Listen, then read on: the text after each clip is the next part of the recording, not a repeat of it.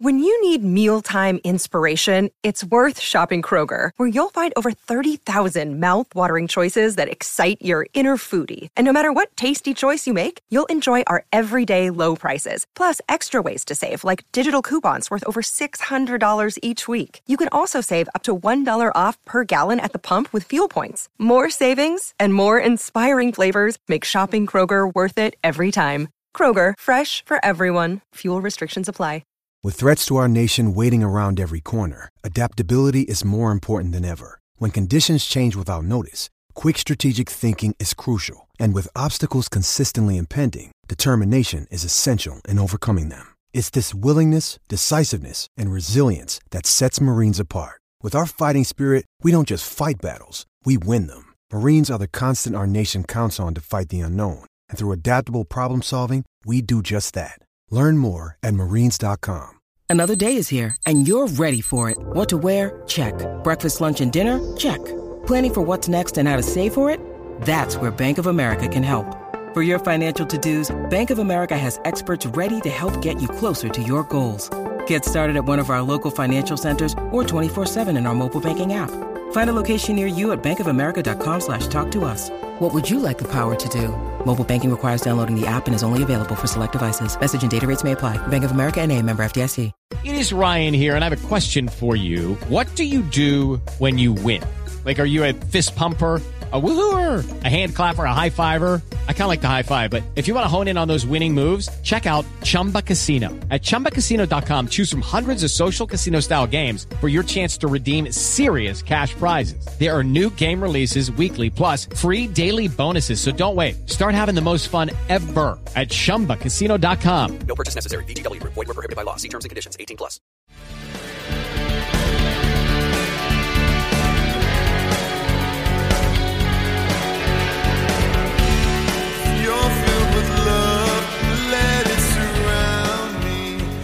Good evening, Steeler fans.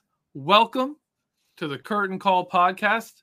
I'm Jeffrey Benedict, here with my co-host, as always, Shannon White. Shannon, how are you doing? I'm just great. I'm excited to be here, and I always love that smooth introduction. I am terrible with names, and I actually said that. And I'm like, here with me as always, and in my head, I'm like, oh crap, I just forgot your name. Anyways, it's on the screen. White, whose name is on the screen? Yes. Start off great today. We are talking tonight about the Steelers offense. Last week we covered the Steelers defense, different changes, different personnel differences, and talked a lot of that with Nick Faribault. Great show. Today it's just you and me talking the Steelers offense and the changes that are going on there. And I want to get started. I want to jump right in with the position that really hasn't changed, and that is running back. Like the running back position, no one's actually left. No one's been really added. Like you've got undrafted free agents who could find their way onto the team. Shannon, what are your overall thoughts of this running back room? It's just rolling back the running backs from our rushing offense last year wasn't that great statistically. First off, do we want to talk about or acknowledge the Baker Mayfield trade? Or do we want to save that for later in the show? I think we should. I could do either way. Yeah, let's start talking. We'll do that in a little bit. Okay, we'll start. That's going to be fun. We got our work done first. Yes, I'll try to resist the urge. We've talked before. Najee Harris is a workhorse. He's going to be a star. If they can give him a halfway decent line with all the other improvements, the quarterback mobility factor, new scheme, play action, all, move the pocket, all the stuff that they'll be able to do, he's going to be a huge beneficiary. And I've not felt comfortable judging the depth because, everybody's like Benny Snell, Anthony McFarland. They need somebody else. The only thing is can we actually judge any of the skill position players when the offensive line has been so bad? Because it's hindered every part of the offense. The fact that Harris got 1,200 yards behind that line. That's incredible. I think he was third in the AFC in rushing yards. I mean, that's so there really hasn't been any changes, but I think we could see improvement, and all these guys look better and more functional if the offensive line takes the step forward that we believe it will. So I'm not as excited or feel it's as important and urgent to get another running back as a lot of people are. Yeah, I mean, if you look at the last good rushing year the Steelers had was 2018, where James Conner had a Pro Bowl season. He was pretty good there. They mixed it up a bit, but you go into 2019 and the offense falls apart, right? They were still running. They're running Benny Snell. They're running James Conner, and they're actually gaining pretty decent yards considering what you had at quarterback and how bad overall the offense was. 2020, they were running really well to start the season. The line falls apart. Injuries happen. The offense just completely goes from, really putting up numbers to falling completely apart throughout the season, and the running game completely disappears. 2021, it's just Najee Harris doing whatever he can. The number of tackles he broke just to get back to the line of scrimmage sometimes.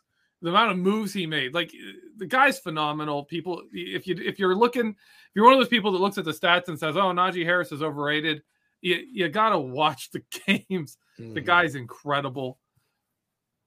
Behind him, though, like that's the big question. Are we gonna run Najee Harris into the ground, or do we need someone behind him, or is the Steelers just gonna say, you know what, we'll figure it out as we go? Maybe the quarterbacks run more. Who knows? What do you think, Shan? Do we need a second running back, or can we kind of get by with a committee of nobodies? Well, Tomlin just doesn't like to use his running back depth. When he had D'Angelo Williams was an excellent player, had been a part of a really good rotation at Carolina, and 1,000-yard runner. And so he was very talented, and even with him, when they had LeGarrette Blount, they brought him in. They never used him, and then we know what happened there. So I think they realized they can't run the wheels off of Harris, but I think a lot of it's going to be, as you said. I think we're going to see with the increased quarterback mobility, we're going to see even some designed runs there. There'll be opportunities to take advantage. Like last year, a lot of defenses sold out and brought pressure, and it didn't keep their integrity, and they lost responsibility. And there was lanes there that could have been exploited by any quarterback that had any mobility. The game that Rudolph played against Detroit, he had a couple of decent runs just because he can move, and there was huge holes there available. And so I think that if they can possess the ball and improve on that time of possession, then and do more play action rollouts and different things, I think that will take a lot of the pressure off Najee, and they can also get the ball to him in different ways in the passing game because he is a very good receiver. So even if they do have a solid number two, whether that's Snell or McFarland or somebody else, I doubt they're going to see more than 10 snaps in a game. Yeah. Yeah, I agree with you there. But the Steelers, I think we can both agree, the Steelers, you don't want Najee Harris's workload getting into that territory where you're shortening his career. But you definitely, it's hard. It's going to be hard taking that guy off the field. He doesn't like to leave the field. He doesn't want to not get the ball. You don't want to see him getting hit behind the line of scrimmage every other play. See, that's where you take a beating. That's you're having to make a Herculean effort just to get back to the line of scrimmage and try to gain a yard or two.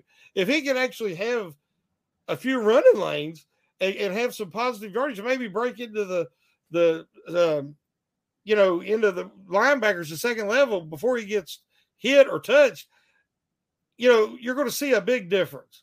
And that way you're not taking anywhere near the pounding that you're taking getting hit in the backfield constantly. Yep, I agree with that. All right, let's move from running backs to people we just mentioned as being huge for the running backs game and the run game, the offensive line. On the offensive line, the big loss was Trey Turner. Right, that's the only starter the Steelers have lost from that line. And added to the team, we have James Daniel and Mason Cole. And while people wanted more, I know there's a lot of people that wanted more changes on the offensive line, and I was one of them. I think both of us have to agree James Daniels is at this point better than Trey Turner. Like Trey Turner at his age, his career's kind of going down from his peak. James Daniel is 25. He's kind of coming into his own. That's an upgrade. You keep everyone else the line had, and you add Mason Cole. On paper, this line has to be better than it was last year. What do you think, Shannon? There was a lot of talk about some of the big tackles in free agency, and everybody was talking about them. But those were, that would have took up a huge chunk of the cap space they had that they could use to fill so many positions, and they did. They got Daniels at a great price because I think he's on the cusp of being a Pro Bowl player. He is 4 years into the league, and as you said, he just turned 25, and he's already performing at a above average level, and I think he's getting ready to take his game to the next level. So out of all the guys, when we sat and looked at the free agent interior positions, the guy that I wanted the Steelers to get, and I wrote an article about it, he was my, my big wish was James Daniels, due to his age, due to where I think he's getting ready to break out. So that's a huge upgrade because Trey Turner, they got him because they were desperate, and he was a really good player at one time. And I thought that he could rekindle his career by coming to Pittsburgh. But in the cluster that was the Steelers' offensive line, he wasn't able to flourish there at this point in his career. So getting Daniels is a huge upgrade.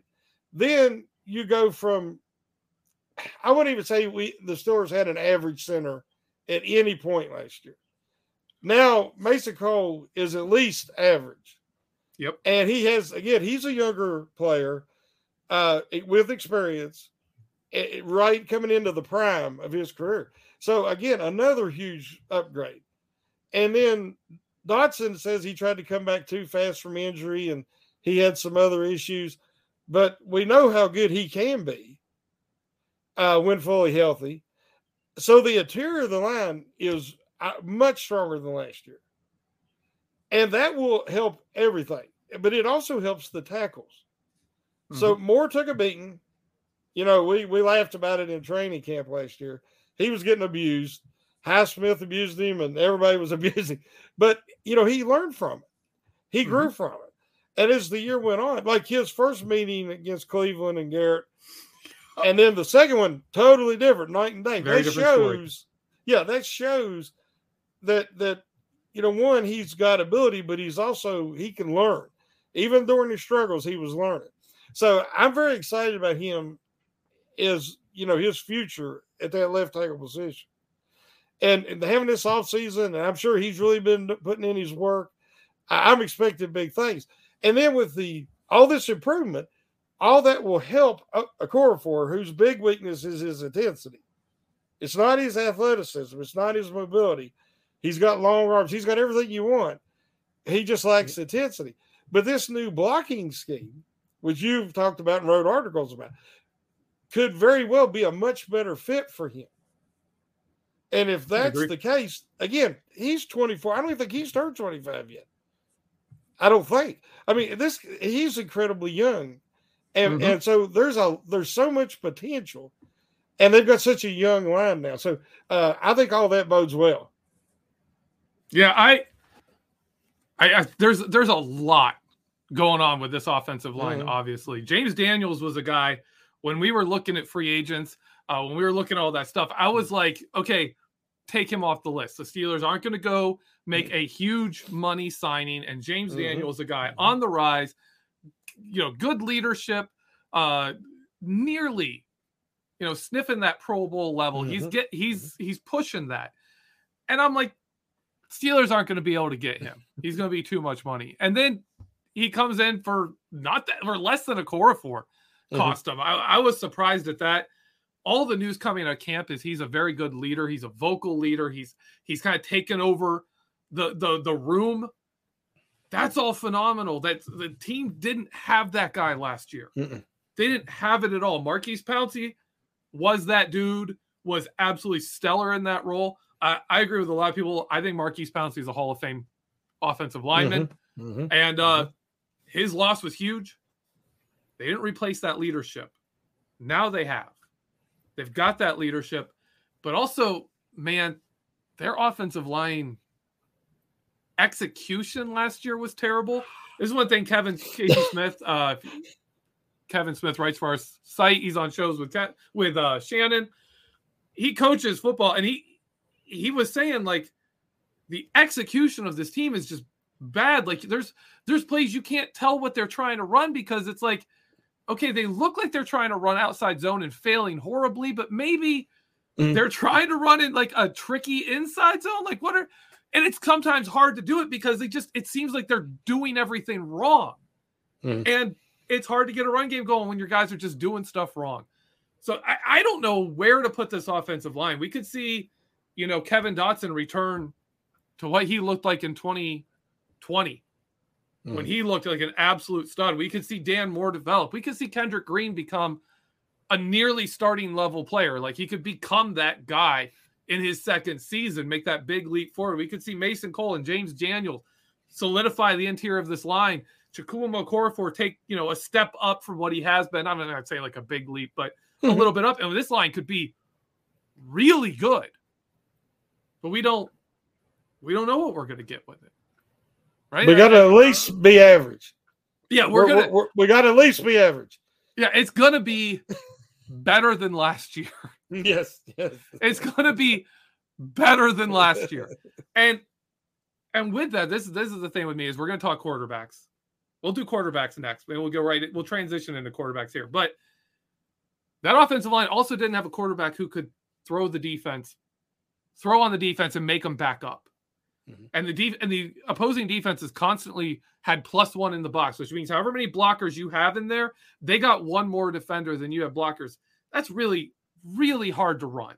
You have to have an absolute stud of a line. You've got like 2004 Steelers offensive line was like, yeah, bring that extra guy. We don't care. We'll block. We'll throw that guy to the ground and block that guy anyways. It worked for them. That's not this line. They didn't have that. If the offense puts the offensive line in a better position to succeed with a quarterback whose arm isn't completely dead, that's going to benefit them too. There's all kinds of potential for this offensive line to be so much better, but they just have to be at least raise the bar up back up to normal, to average. I agree with you there, Shannon. Okay, let's go to quarterbacks. Obviously, I mean, this is the hard point for me. Ben Roethlisberger is no longer on this team. And that's huge because Ben is irreplaceable. His career, phenomenal. What he has done in Pittsburgh, the highlights, the talent he had, the way he dominated this division for so long. And yet, watching him play last year, I got to ask you, is Ben Roethlisberger being off this team an addition by subtraction? Well, we talked some last week after the podcast with Nick, and there was a lot of talk. You and Nick was talking about his arm being dead, and I stayed out of that part of the conversation because I very much disagree with that from the aspect of as being in the old days, he could be getting hit, body weight going backwards off his back foot. He could throw it 50 yards like he did against Denver to Juju on the 96-yarder. I mean, that ball was in the air over 50 yards, and he was almost going out the back of the end zone. He could do things that were, elite. Yeah. When he come back from his surgery, his arm was still above average. It wasn't being average, but it was above average. there's a lot of quarterbacks. People talk about Joe Burrow and his arm strength, and they say Pickett's arm ain't as good as Burrow, which I disagree, because if you remember Pickett's rookie year in 2020, they come to Pittsburgh and played, and it was a real windy game, real windy. And it was a crosswind blowing across the field. Burrow could not do anything. He had, I think it was the worst statistical game of his career. And he did not have the arm strength to get on top of that ball. You got to get on top of it and drive it through that kind of wind. Yep. And Burrow could not do it. But people say Burrow has an elite arm. I hear it all the time. Ben, at 37 years old after elbow surgery, had an excellent game. And he was driving that ball out to the sidelines. It wasn't an arm strength issue. It wasn't a dead arm issue even last year. But what happens, anybody that's played, of course, I was baseball. But if you have leg injuries, knee injuries, there's so much torque and so much pressure on your lower body. It's just a part of your natural follow through in your throwing motion. He could not do that anymore. He lost his legs in 2020 as that year went on, and everybody's like, "Oh, his arm's gone. His arm's gone." No, if you watched his throwing motion, he was never fully committing. He wasn't driving forward and all that weight going on that front leg. 2 reasons why. One, bad knees. Happens to all of us. You get older, that happens. 2, he did not trust his offensive line. Because what happened towards the end of 2020 and all year last year, pressure up the middle. Guys falling at your feet, falling at your legs. No quarterback likes that, especially a quarterback who has to rely on their motion to generate power. Those guys really don't want guys at their feet and their legs. Tom Brady, after his injury, he's always been very conscientious of people at his legs. He'll throw the ball away, before he'll, try to complete a pass there. So I think that the problem was the reason Ben had to get rid of it so quickly, and he chose to get rid of it. The reason that he didn't have some of the RPMs behind them throws is because the interior of the line was so bad, and he did not trust it. He was trying to, avoid injury. So that being said, with the offensive line, as it was last year, that was a terrible combination with Ben Roethlisberger at 38 years old.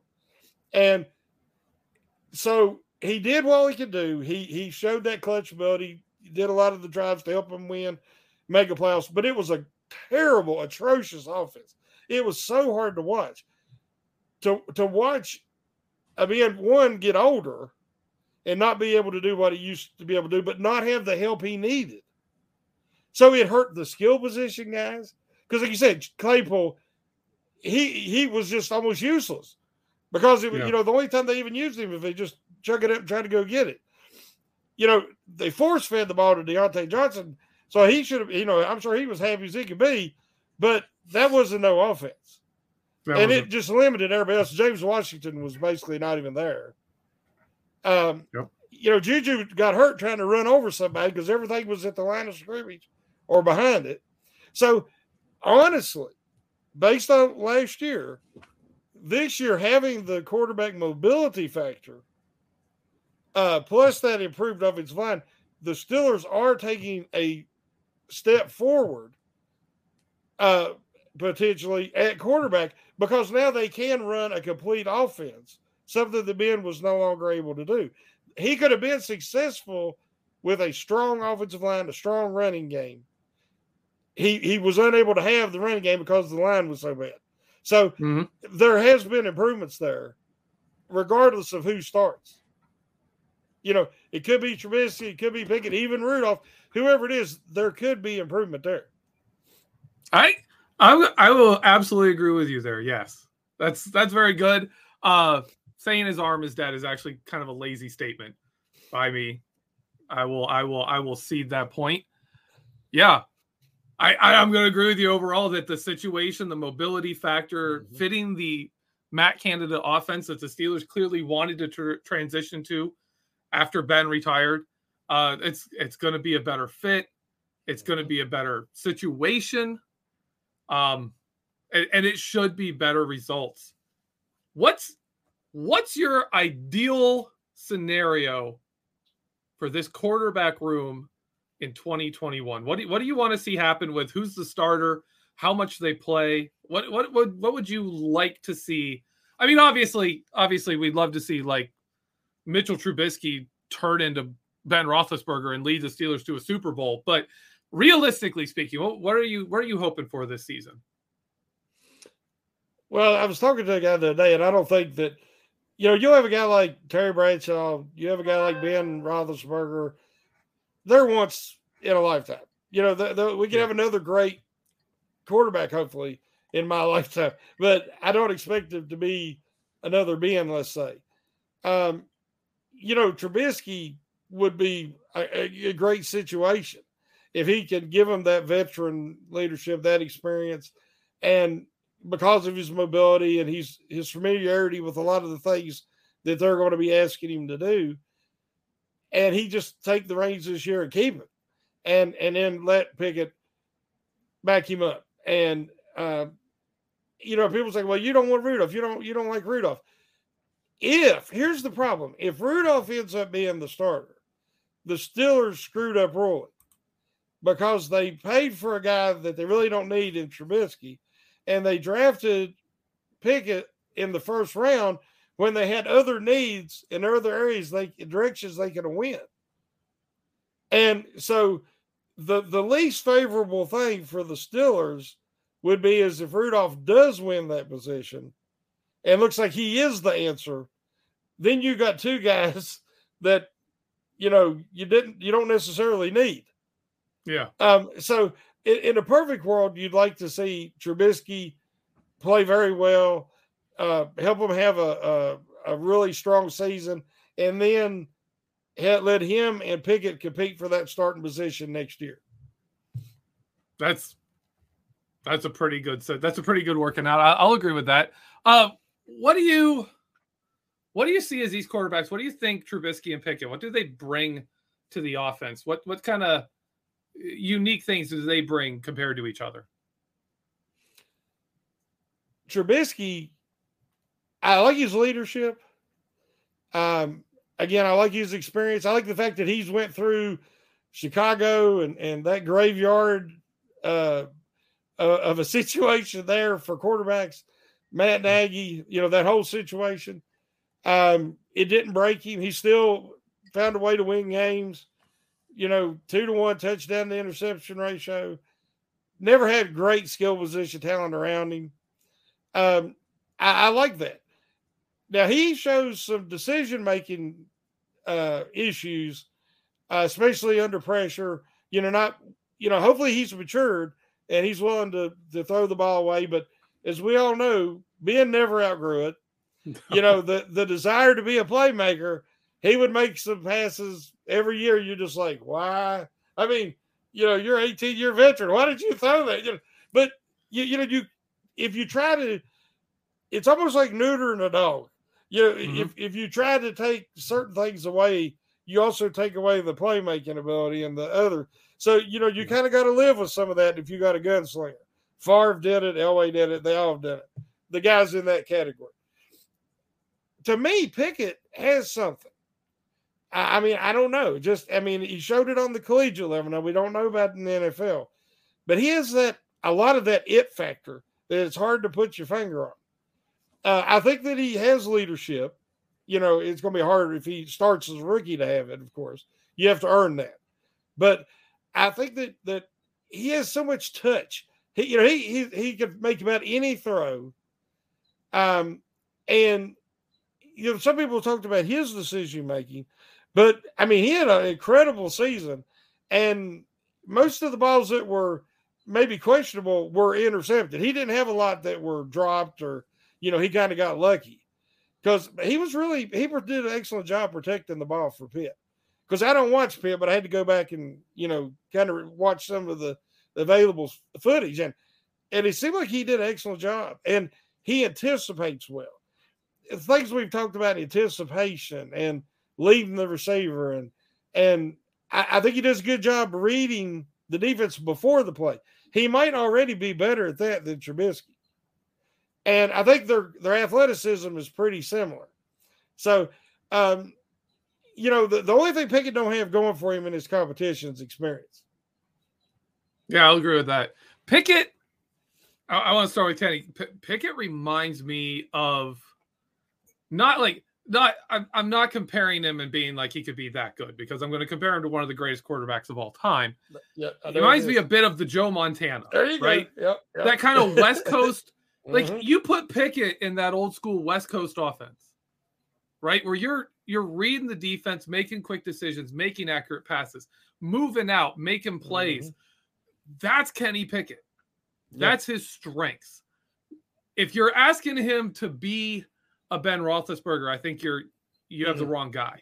If you're sitting there saying, you know what, we're going to drop 4 receivers, you're going to go out there, we're going to run routes, and you just outthrow the defense. It's not going to work. That's not going to work. Kenny Pickett has a lot of value. I think his chief value is he has a knack for making plays, similar to what Joe Burrow has shown. That he kind of has that knack for turning something not so great and still making a play. Kenny Pickett has that. And I like that a lot. And that is, to me, the big difference between him and Trubisky. Trubisky, physically talented I think he has better arm talent.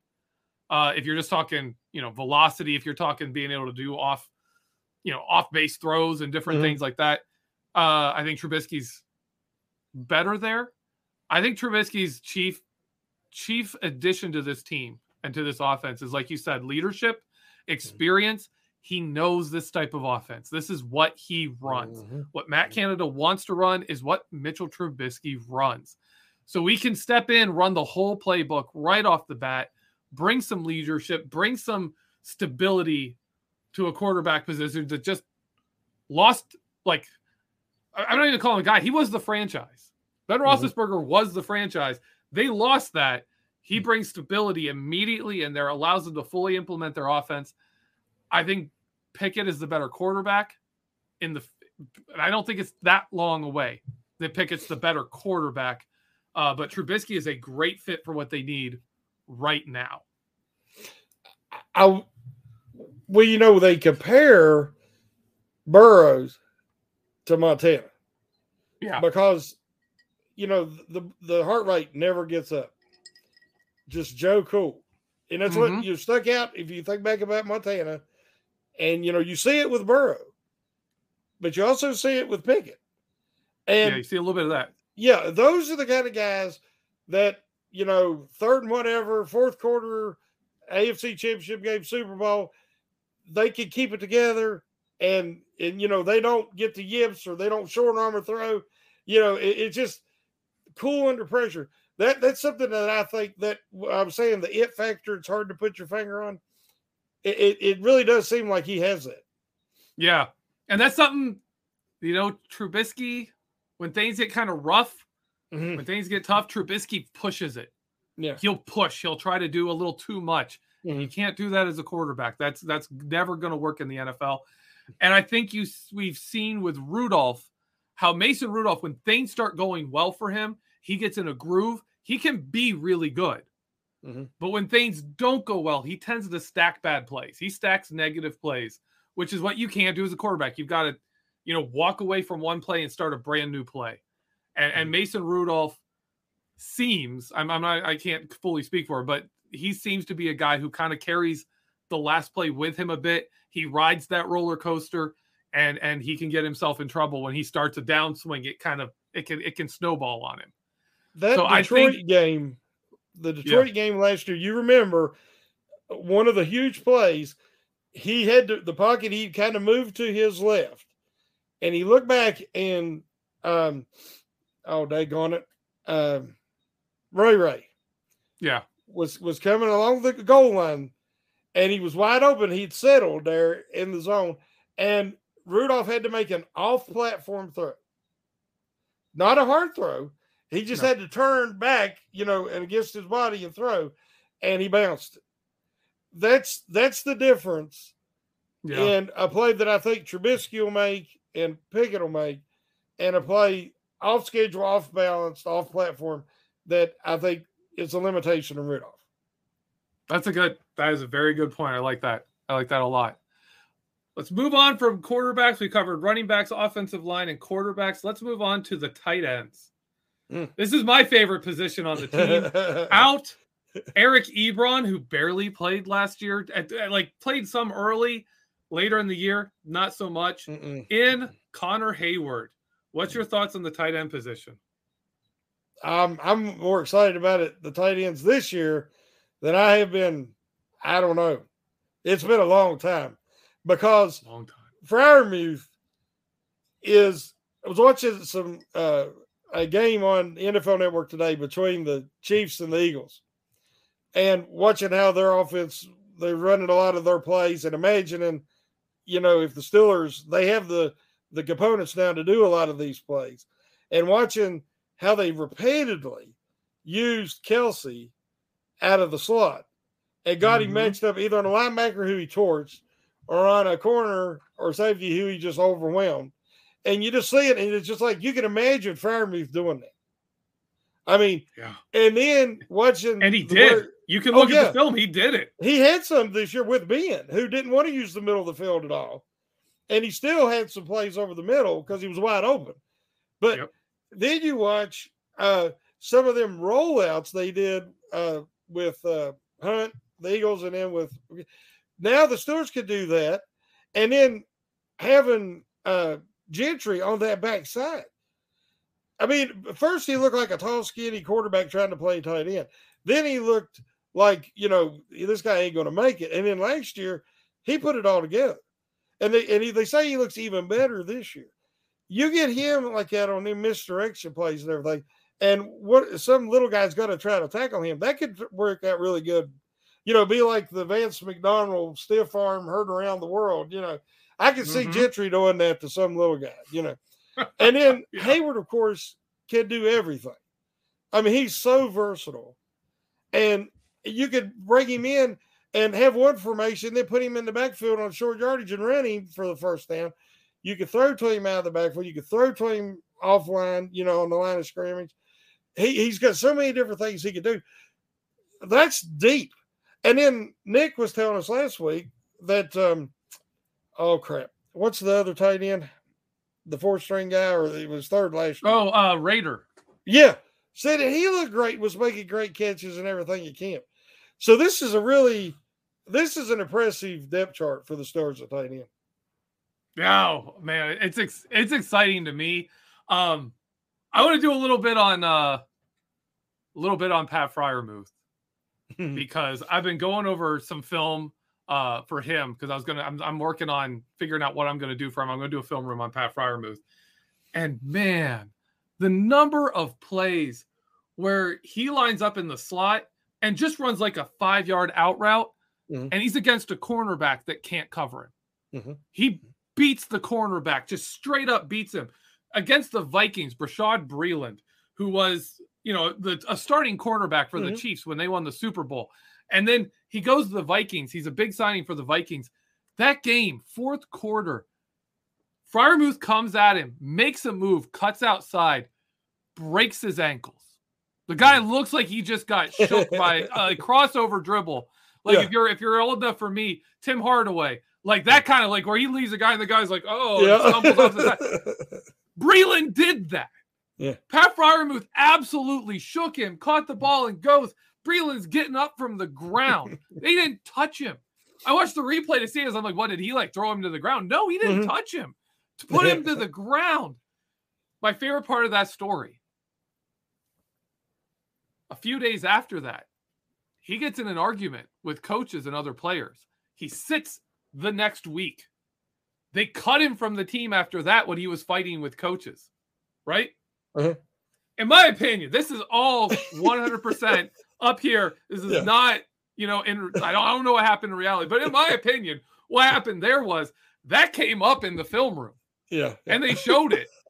And he got mocked for it. Yeah. And he started fighting with guys.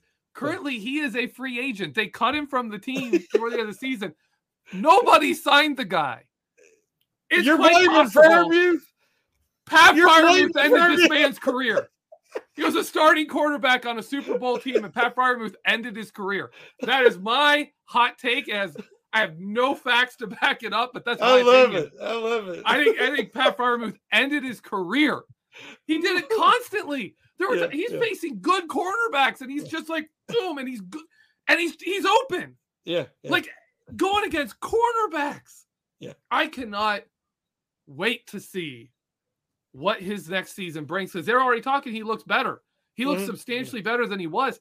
And you got to remember, he was the H-back when the Steelers wanted to play where they needed an H-back, someone to come across the middle and block somebody, even if it was a passing play. And they needed some guy to come over here and pick up this guy so they could run this little route and have the thing. That was Freiermuth, because Gentry couldn't do it. Ebron couldn't do it. They got somebody who can this year. Yeah. If you want Pat Freiermuth on the line and you want an H-back, you got Connor Hayward. That's his entire deal. That's what he does. That's going to open up Pat Freiermuth. You want to go 3 tight ends, put Connor Hayward at H-back, Zach Gentry in line as a primary blocker who can slip out and catch passes, and then put Freiermuth in the slot. You could run what looks like, like you've got one wide receiver, but then all of a sudden, boom, Freiermuth's out on the same side. And you got a twin set with Chase Claypool and Pat Freiermuth. I love it. I can't. I'm so excited for the tight end group. And Gentry looks a lot like another tackle. The way he can pass block and everything, he looks like another tackle. Yeah, he is something else. He had some reps on Myles Garrett where he shut Myles Garrett down. Yeah. They put him out there. They like some of the plays on run plays. They were like, yeah, Zach Gentry. Dan Moore's gonna do like he's gonna go after the tackle. Go get Myles Garrett, and he did. Yeah, he did. Yeah. He's fantastic. I want to move from tight end to wide receiver. Wide receiver is a position that everyone else is excited about. You know me, I'm more excited for the tight ends than even the wide receivers. The wide receiver position is the one position on this team that saw the most turnover. We lost 3 contributors from the wide receiver room: Juju Smith-Schuster, Ray McCloud, and James Washington. Replacing them, obviously, Gunnar Olszewski is coming in, primary punt returner, who also looks, and kick returner, who also looks pretty good as a wide receiver in practices so far. Brought in George Pickens and Calvin Austin III. Where do you think this wide receiver group goes? Where who is what's going to happen with this group? There's so much potential with this wide receiver room. What do you think happens with this group? I'm going to say upgrades. Yeah. I really like Juju. He couldn't help getting injured. But he was not at a wide receiver 1, which, he was a great wide receiver 2 when he had Brown across his wide receiver 1. But he's never been the same, even when he was healthy. I think if I can jump in here, I want to say that injury against the Browns, when he was hurt in 2019 against the Browns, I will argue that's the turning point, because before that, he was producing with Mason Rudolph. He was on pace for a 1,000-yard season in 2019. He got hurt in that Browns game and has never been the same since. And him and Devlin Hodges couldn't get a pass. You could not get a ball from Devlin Hodges to Juju Smith-Schuster. It just never happened. It just couldn't happen. Anyways, I just want to clarify that. I'm a big Juju fan. But, man, that Browns game with that injury, he was never the same again. And I'll let you go. I'm a Juju fan too. Yeah, I know. I love the respect he had for the organization and for the fans. And I'm rooting for him to do great with Kansas City. I think he's in a lot better situation with that offense to be able to rebound in his career. Yeah.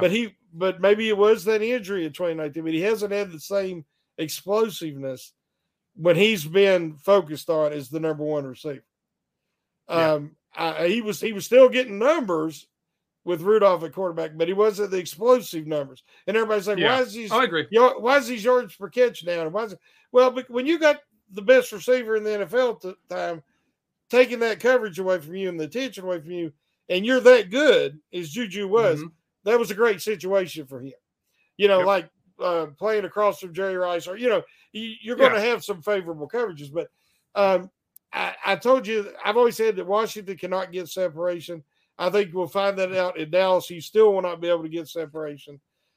He's got a role. He's a possession guy, but he's not going to be what a lot of people expect And Ray McLeod should have never seen the field other than the kick return or punt return.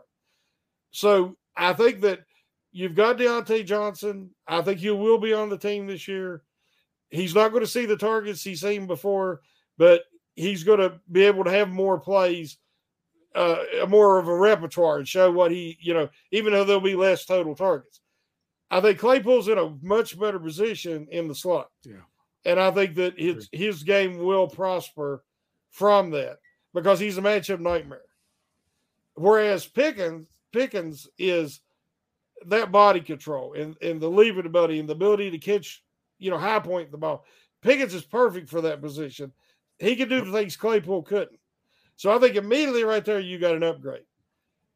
Now you have Calvin Austin III, who brings that speed element, that explosiveness, where any play can be 6 points. The Steelers have not had that. Yeah, I can't even remember the last time they had that. Brown was explosive. It could, he could turn any play into 6. But other than that, I mean, it's been Mike Wallace since they had anybody with that kind of speed. And none of them have the kind of quickness that Austin has. So I'm very excited about that. We're forgetting Miles Boykin. That's true. Yeah. Here's a guy who, what if he turns, finally gets an opportunity with a team that can throw the ball and uses that big frame and he's strong and all that to be, that wide receiver 4, let's say. Him and Austin, depending on what, because you could put Austin in the backfield, you could put him in the slot, you could move him around. So many things you could do with that kind of speed. And even if he ain't getting the ball, he's an incredible decoy because you've got to keep somebody on him that can run with him. It can't be a linebacker. You put a linebacker on him, he's gone. Yeah. So, like you said, Gunnar Osowski, I just thought he's coming in to be a kick returner, but they're saying he's really looking good catching the ball and can be another guy they can use gadget plays or, stuff of that nature. So I think it's an upgrade. I think that the wide receiver room is stronger than it was last year. I do. I'm going to agree with you too. One of the points I made in a film room, our Vertex we did is Chase Claypool looks like a completely different receiver. If you throw, I'm going to call it to his outside shoulder, like away from the ball. If he's backing, if he's having to, like the ball's coming and he's working away from the ball to make the catch, he's terrible. He does that. Like he jumps, he repositions his body, but he doesn't, he loses his wideness. He lets defenders get into the ball. His catch rate goes down. He ends up off his feet every time. When you see him fighting back to the ball, looking towards the ball and moving towards the ball, if the ball's coming from here and he's going towards the ball to get to it, he's fantastic. And in the slot, those slants, post routes, everything, curls, it's all routes that he's good at. You don't want him running down the sideline. You don't want him running fades. The most telling to me was in the end zone.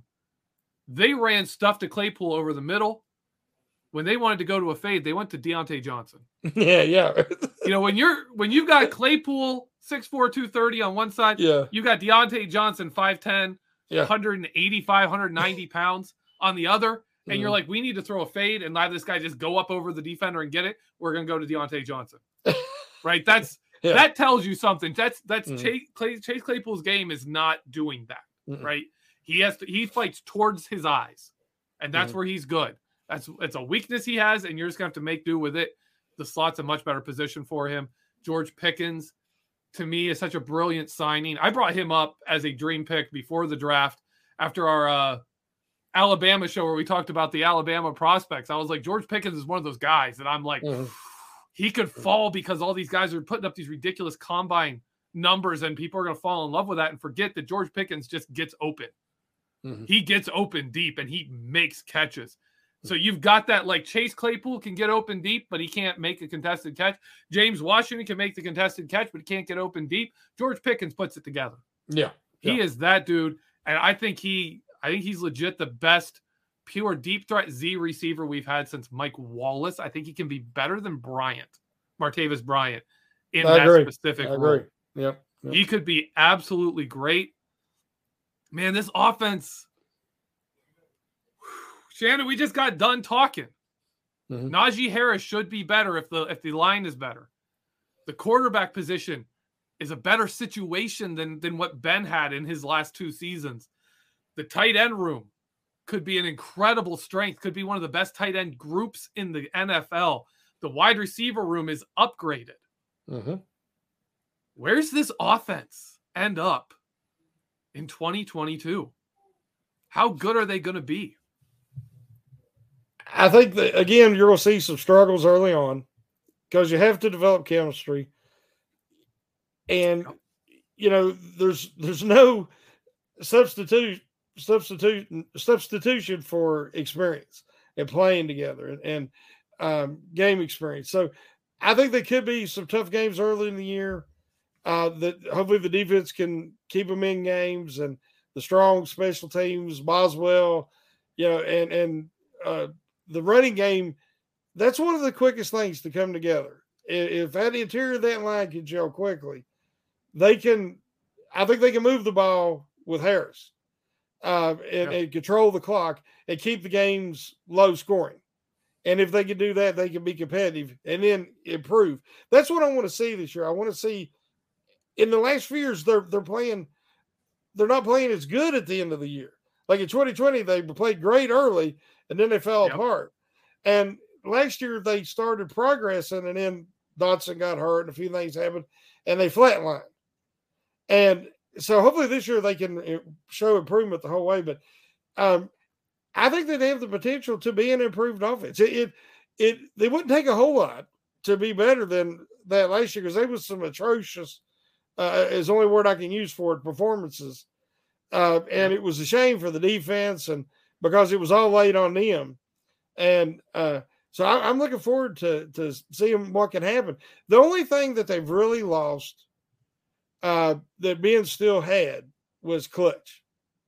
Yeah. So they need to have leads at the end of these games now and figure out a way to keep the ball and run out the clock and stuff of that nature. Because if they're in a lot of games where they're losing at the end, then, until somebody proves to be clutch, you just don't know. Yeah, I agree with you. I think what we need to see from the offense this year, and really, if you go through last year and you look at you say, how much better does this offense have to be for the Steelers to be a team that can win a playoff game? Mm-hmm. And it's not that much. Mm-hmm. It's not that much better to get a better position where you're not playing you're not playing the Chiefs in the wild card game, and you've got a chance to actually beat somebody. The offense doesn't need to be that much better. And I think the big thing is if this offense can be one that can score more consistently, mm-hmm. right, then the defense is the unit you're going to see step up. You go back to the 2008 Steelers, the 2010 Steelers, the offense would score points, the defense would keep the game close, and then at the end, when you're looking for that big play, it was often the defense that was making the play to seal the win. Well, when you're down, the defense can make those plays. It still doesn't seal the win. The offense has to come out and score points. Yeah. And I think this defense is good enough. And I think the offense is getting into shape. I think this team could win a playoff game. Last question for you, Shannon, is one we can't completely ignore, even though that's not the point of the show. I gotta issue this one question first. Okay, go ahead. My key thing for this year on offense is time of possession. Now, remember, I said it here. Mm-hmm. They have to improve their time of possession. Yep. I think you would agree with that. Yes. Yeah, actually, the length of each drive, no, like get those first downs, move the ball. No. Yeah, keep control of the game. I absolutely agree with you on that. The last thing I want to talk to you, though, it's been brought up numerous times in our live chat. Is Matt Canada up to the challenge of this team's offense with the talented weapons, the question marks at quarterback, and an offensive line that's kind of retooled? Is Matt Canada, the coaching staff, Pat Meyer, the new offensive line coach, are these guys the right people? Are they going to be able to do it this season and pull it together? On paper, I'd say yes. It looks like all the components are there. Myers is a good fit. Canada's got all the things that he's needed where he's been successful at other stops. I think he has that now. So now it just comes down to execution. And there's tough decisions. So as you said, and we've talked about who's the starting quarterback. I mean, there's things that need to be answered. But I do think that he's in a good position, but the answer is he better be. Because they've given him everything he needed, everything I'm sure he asked for. So now he's got to deliver. I agree with you. Yeah, he does. And as much as we've seen great play design from him, like I can point to plays every single game where you're just like, look at that play. That's the Matt Canada offense. You set this up earlier with this other play. You had another play. Both of those were successful. And then this play, boom, the defense overreacts and you catch them over here. Mm-hmm. As many of those plays exist, the problem you see with Canada is consistency, where you'll have great drives. You'll have plays where it works. And then other times you're scratching your head saying, what were you trying to do there? Mm-hmm. Like, were you just outthinking yourself? Did you think the defense was going to do something dumb that play? Like what were you thinking? It's going to be interesting to see. It's going to be interesting to see what his offense looks like apart from Ben, because a lot of our predictions on what his offense is going to look like is tied to this idea that they still had to run what Ben was comfortable with. And we're saying, well, what will Matt Canada's offense look like without those plays? Well, we don't know how much of those were plays that Matt Canada doesn't want, right? We don't know how much limited he was. So we don't know exactly what it's going to look like. We can have hope that it's going to be, something that puts together a good offense. We've seen it, but like you look at the offense is really well known for being this style. You're dealing with the Chiefs. You're dealing with the Bills, where you have quarterbacks like Josh Allen and Patrick Mahomes, where when the play doesn't work, the quarterback can still do something with it and make that play. I don't think we have that guy. We don't have a guy who's going to be like, well, the offense fell apart. Go make a play on your own. That's not, like we've said, Mitchell Trubisky isn't that guy. And I don't think as a rookie, Kenny Pickett's going to be that guy who can sit there and just say, oh, I'll take over the game myself. There are question marks there of what Matt Canada can do. And it's going to be interesting to see what he is able to do. Now, we have gone well over our allotted 45 minutes here, Shannon. We're gonna be calling in the principal's office. Yeah, it's a good show. So I want to give you a chance to plug anything you've got coming up as we get on out of here. I don't know if it's going to post tomorrow or Friday, but I have an article about Damontae Kazee and how that there's a narrative going around. I don't know where it come from, that he was brought in to challenge or replace Edmonds. And that is a false narrative. He is a deep safety, a free safety. He is not a box safety. He cannot give the Steelers what Edmonds gives them. I think we'll see a lot of usage of all three, but he was not brought in with Edmonds in mind. So check out that article when you get a chance. All right. And for me, I don't even know what I have coming out next. I've been really busy around here. So my articles, I haven't been following up on them. Just make sure you're checking out BehindTheSteelCurtain.com. Look at Shannon's articles. Check out the other podcasts from Behind the Steel Curtain's family of podcasts. We are truly your one-stop shop for everything Pittsburgh Steelers. You get analysis, you get news, you get roster updates, you get everything you want. You want narratives, you want opinions, pieces, stories. We've got all of it. BehindTheSteelCurtain.com and Behind the Steel Curtain podcast. Wherever you're listening to this, you can listen to all the other ones that are on, and there's 20 a week. And we give everybody a voice. That's true. Everybody's voice is heard, and that's important. There you go, Shannon. I like that. So for Shannon and myself, thank you, as always, for listening. Thank you for the people who come on and participate in our live chat. We always enjoy reading your comments. And as always, have a great week. And let's go Steelers. Oh, how it rips me, but love makes me live for tomorrow.